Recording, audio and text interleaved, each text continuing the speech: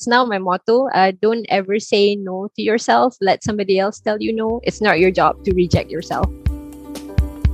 Hi friends, and welcome back to 9 to 5 with Avi and Anita. You've just heard from Ika Nuran Mirza, who is a communications specialist by day, and she's got 15 years experience in creating tailored content and working across all kinds of industries, including oil and gas, publishing, the international humanitarian sector, and even accountancy. But by night, friends, she is a fiction writer. I'm going to hear a bit more about this. We've got some questions on that for her today, but she's been published internationally in several pro and semi-pro rated markets. On top of all of this, when she's not working, when she's not writing, she's actually doing sculpting in clay art. Our little minds are brimming with cues for Ika and how she manages all of this and what her creative process is. So why don't we jump straight in and welcome Ika to the show. Thanks so much for having me, Anita. This is quite exciting. I'm so happy to connect with you again. We're super excited. And so let's jump straight into the questions and ask, did you plan to be here? Was this intentional or accidental? I got here is completely accidental. So I've been poached ever since I finished my diploma. Before I got my final results, there was always a company looking for someone, and I happened to fit the bill. And I guess I've just been going with the flow and seeing where the next industry would take me.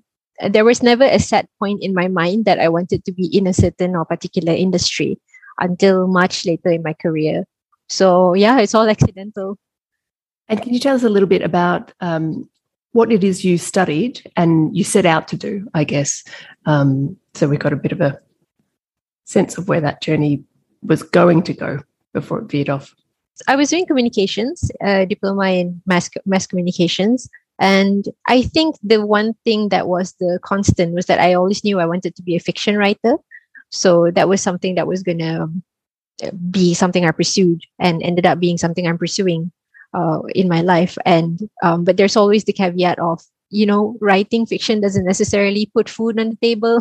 And it's kind of impossible to get that luck where you become J.K. Rowling immediately. Some people take 20, 30 years to strike gold in this industry. And that's when I started going into script writing and into the first big real job was as a management trainee in a what's it called? In a media agency. So they are the local TV stations, and I learned a lot about business development, about communications, about marketing. And from then on, it was always, I think I didn't put a lot of thought about what I wanted to be when I was younger. So it was always, if it was a better job and it gave me a slightly better pay, maybe I should jump and go with it. There was no thought behind it. It was mostly, let's see how this goes. And especially if it's a company that's well known, it was something that I would immediately jump in on without actually thinking, is this something that I want to make my career for the next 5 years, 10 years, and what have you. And I think the longest organization that I stayed with is actually the Red Cross.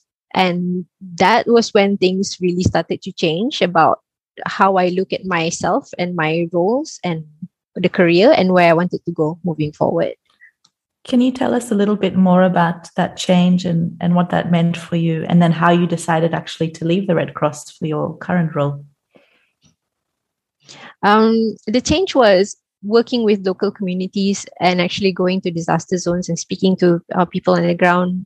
The connection that we have as communicators with people who are affected by certain disaster, I've never felt that kind of connection before anywhere in any of my workplace. And just the feeling of this work is quite important, or what I do could actually affect something in someone down the road somehow. It was really wholesome. I was working weekends, and I really loved the job. I didn't mind working weekends, working nights. I was constantly busy. But it came to the point in my career where I couldn't develop the skills that I wanted, and I had to leave in order to develop my skills elsewhere. And it wasn't a calculated move at that point. Also, it was, again, maybe I should jump and see what happens from here. And I always knew that I was going to be temporary where I currently was. So yeah. I'm hoping that I could put a little bit more thought about going into my career moving forward. And I think I am. This time, I'm a little bit more, okay, this is what I really want to do. These are the skills that I really want to develop. Can you tell us a little bit about what it is you've loved so far in your career? The creativity that I have outside can be pulled inside my day job as well. So you're required to be creative in your organization, in completely different ways, and it's quite challenging, and I love that challenge. So my current workplace is with the accountancy profession, at least for the next month, with them, and it's a challenge. How do you turn a topic that is dry into a topic that is interesting? How do you actually draw the attention of people? How do you boost up the social media? And I'm quite happy to say that we've actually boosted the social media engagement since I got in. And we started to tweet differently. We started to post things differently. So it felt like it's nice to be able to bring those two disciplines together. So something that is dry, but equally important with creativity. And I also like that there's so many things that you can do.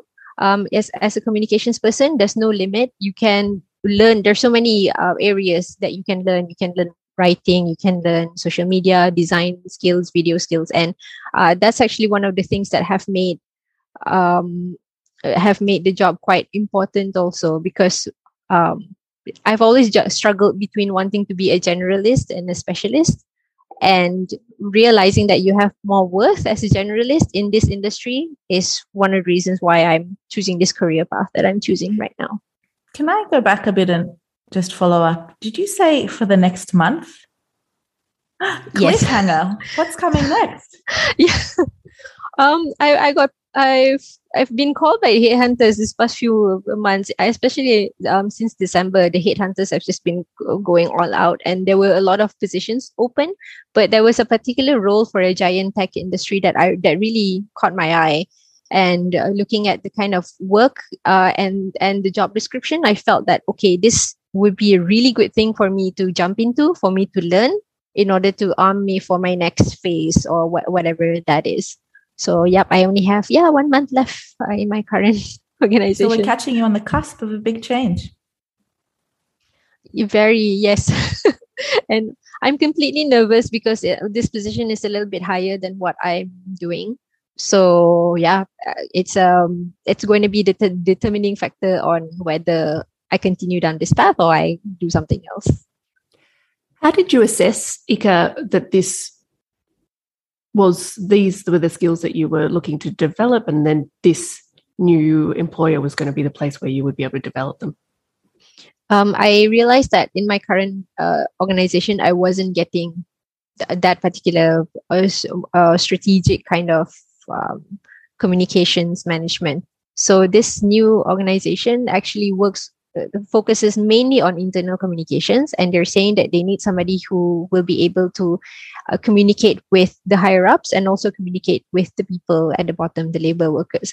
And I felt that during the interviews as well, they were talking a lot about, can you communicate with people who don't necessarily have a mobile phone, people who don't necessarily understand English and things like that. And I felt, this is something that it was quite somewhat similar to what I was doing in the Red Cross also. When we go out to communities, they don't necessarily speak the language, or they don't necessarily have mobile phones. And also that sense of freedom in that role, because from the job description, they're saying that you will be managing all these things. You're basically the specialist. You are the expert in that particular role. And I felt, okay, I feel like I'm ready to saddle that kind of responsibility, and excited to see where that would take me. Exciting. In terms of this, the new taking on that autonomy, is that something that you've obviously enjoyed that throughout your career? How are you going to make that transition? How are you feeling about moving into more of a management gig? Honestly, a little bit scared because I've never been in that position before, but also curious. And I'm always curious to see if I'm ready for it, and realizing that if I stayed, I'm never going to know. So the only way to find out if I can do this is to actually just go for it, and realizing that I do have those skills that they were looking for. And even during the interview, when the hiring managers were talking about it, I realized that I tick all the boxes that they are looking for, and what they offer is something that I feel they are ticking the boxes that I'm looking for. So this is also another shift, because it's no longer, oh, they must want me, they must take me. I had to ask myself, do I want to work here? Do I want to be part of this industry? And because it's a giant tech company, it's exciting, it's innovative, I realized that this is where I want to be for God knows how long. Let's see. Ika, before we started rolling, we were talking a little bit about when your workplace is like a family and how that can be a bit tricky to navigate. Is that one of the things you've maybe loved a little bit less in your career, or working, for example, at a humanitarian organization where people often struggle to separate themselves from their work? How have you managed that over time? Yep. Now, I mean, a lot of people are talking about how, especially the younger people as well. I'm not that young, I'm also old. But my younger friends, they're all saying if an organization says that we're like family here, that might be a red flag, depending on the situation. And I had a very strong familial connection with the Red Cross, and I was happy to have that connection. But it can sometimes, in other organizations, you have to be careful that it might be the deciding factor in a lot of things. So you might end up working a lot more just to, because, this person treats me like family, I should be able to work until 10 p.m. tonight. Or, this person treats me like family. If they ask me for a favor, I should definitely be able to do that. But I realized that no, you have to draw the line, because as great as the connection that you get from having like a family relationship with your colleagues, it can also blur the lines between professionalism. So you can no longer be objective and when making a decision. So I have had a lot of friends in the Red Cross, and I still do. That we still connect with each other. But in the current workplace, I was very careful to maintain that professionalism, that I'm there to work and I'm there to go home. I'm not there to really make friends. It might sound bad, but I felt that it was something that needed to be done. And is that clear boundary, is it easier when you have so much going on outside of paid employment in terms of your, double life as a writer and also a communications professional? How do you effectively draw that barrier and maintain those good relationships that you have at work? I think because these individuals who I'm close with also, they know how important it is for me. They also are aware of the side things that I have on the outside. So I normally try not, if I can help them, I will. But if it's to the point where, no, I can't sacrifice my time writing to help you out, I would be very clear with them and saying, I have this. So so far it hasn't been tricky to the point where it's awkward. It's just that guilty feeling, I wish I could have helped them, but no, I got to do my clay, I got to sculpt something. Yeah. So in terms of, a work-life balance, it sounds like you have work and then you have your creative life, and then you also have all the other things that happen in a person's life. How do you balance all three, and how do you carve out room for an artistic practice when you are working in an intense industry and about to go into one that's also notoriously quite intense? This is the funny thing, because what happened during COVID was that I realized that I had a lot of time in my hands, and I realized that I wasn't as creative or I wasn't as engaged in my creative work.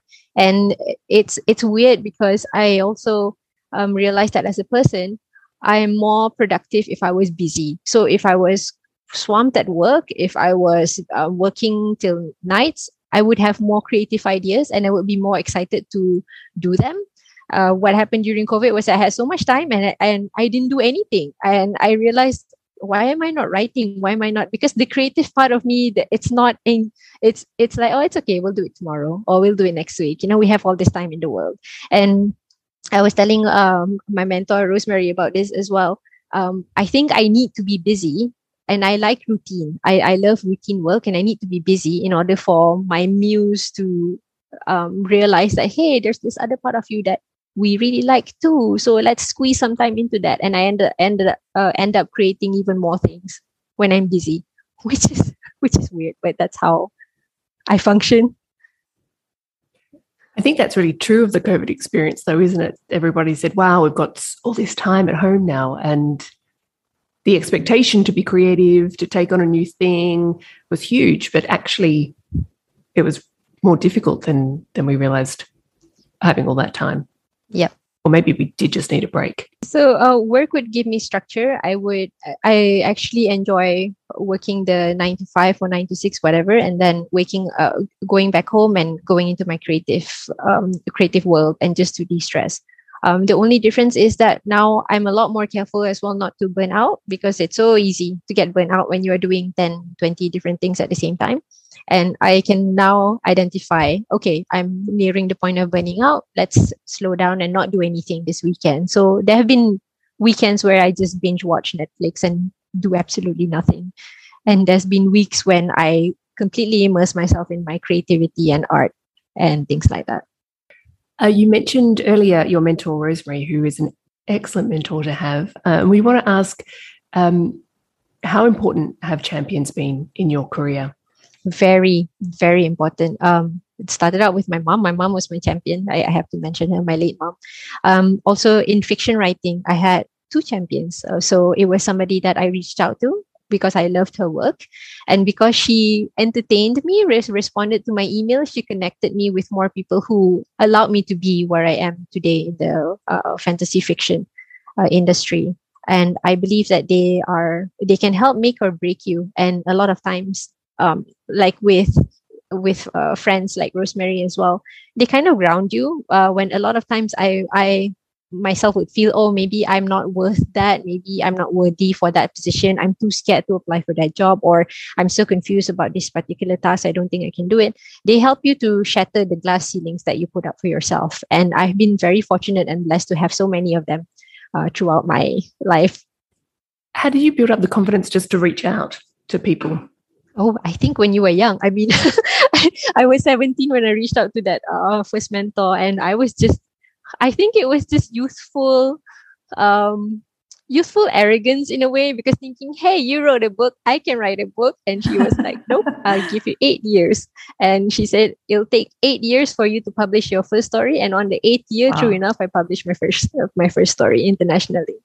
Yeah. And she was like, you have skills to develop, you have to learn. And also, I think also being honest with your intentions. I was very honest from the start. Like whenever I have mentors or champions, I'm very honest about what I wanted. And I think they felt, and this is something that I struggle with myself also.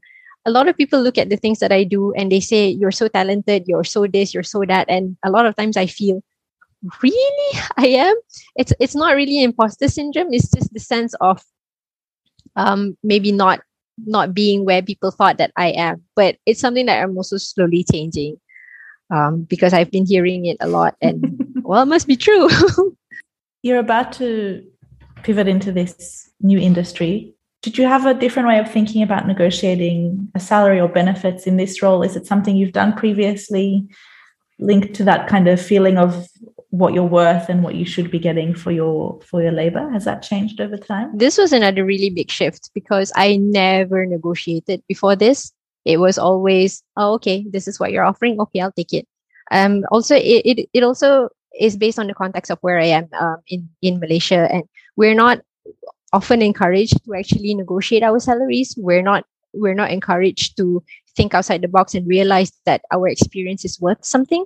And actually, this negotiation bit, the first time I negotiated was right after I listened to your episode with Victoria Kavanagh. And she was talking about how you shouldn't feel like it's a favor that somebody is paying you what you're worth. Rosemary sent me that episode actually and said, listen to this before you go for your job interview. And it was the first time I said, I think this is what I'm worth and this is what I'm asking for if you want to hire me. I didn't realize that sometimes you just have to ask. And it was a big lesson for me, and it's now my motto. Don't ever say no to yourself. Let somebody else tell you no. It's not your job to reject yourself. So, yeah. So true. I'm so pleased about that. That sounds very affirming.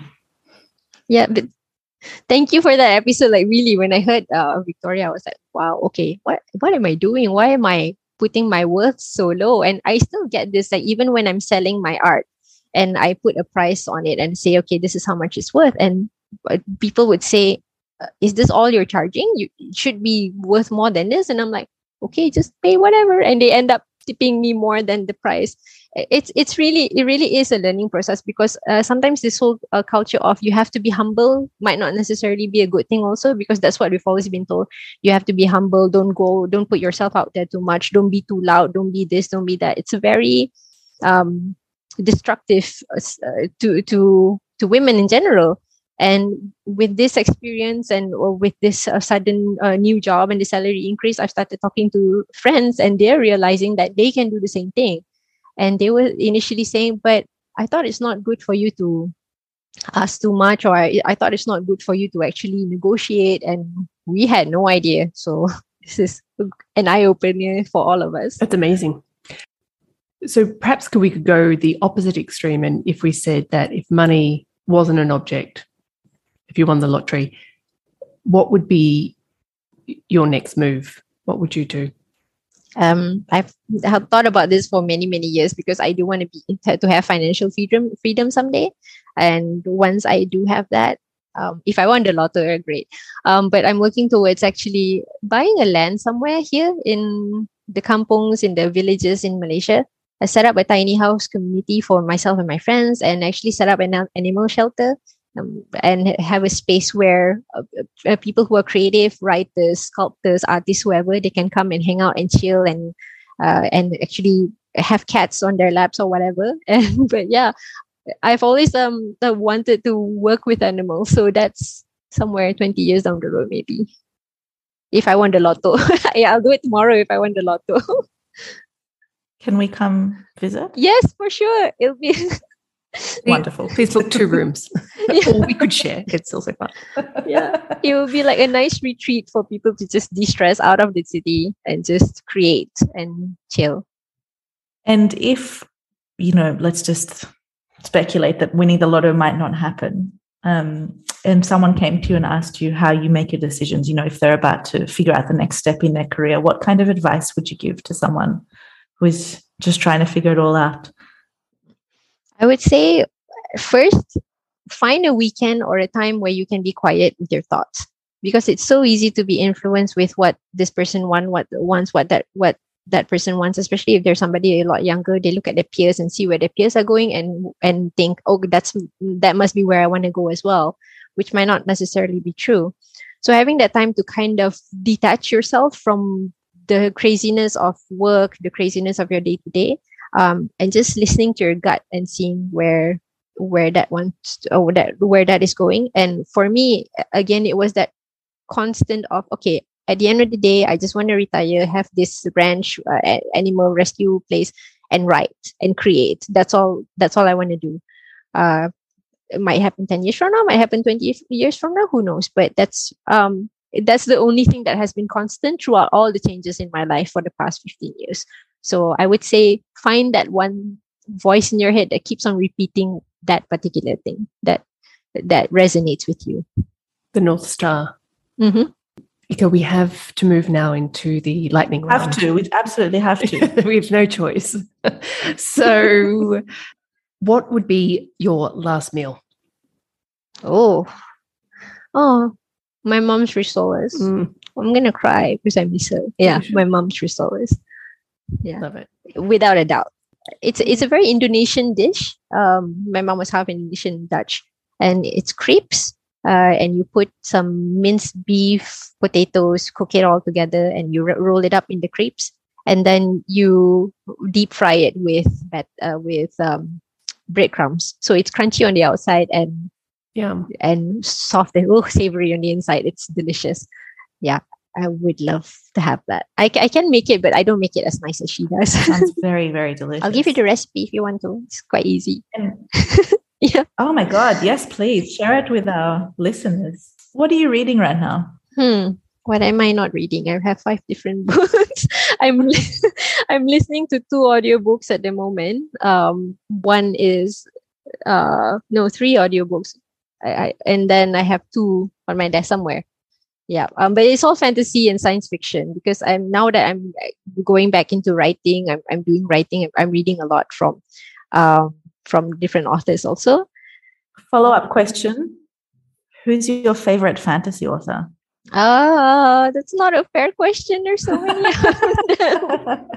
Or what have you really enjoyed reading in that space recently? I would say Joe Abercrombie is still my favorite. He's not the favorite of a lot of people because his writing is very raw and vulgar and rough. But he is the simplified version of George R.R. Martin. George R.R. Martin would go explain every single thing in the book, and it's too long. Joe Abercrombie just gets straight to the point, and it's like, what?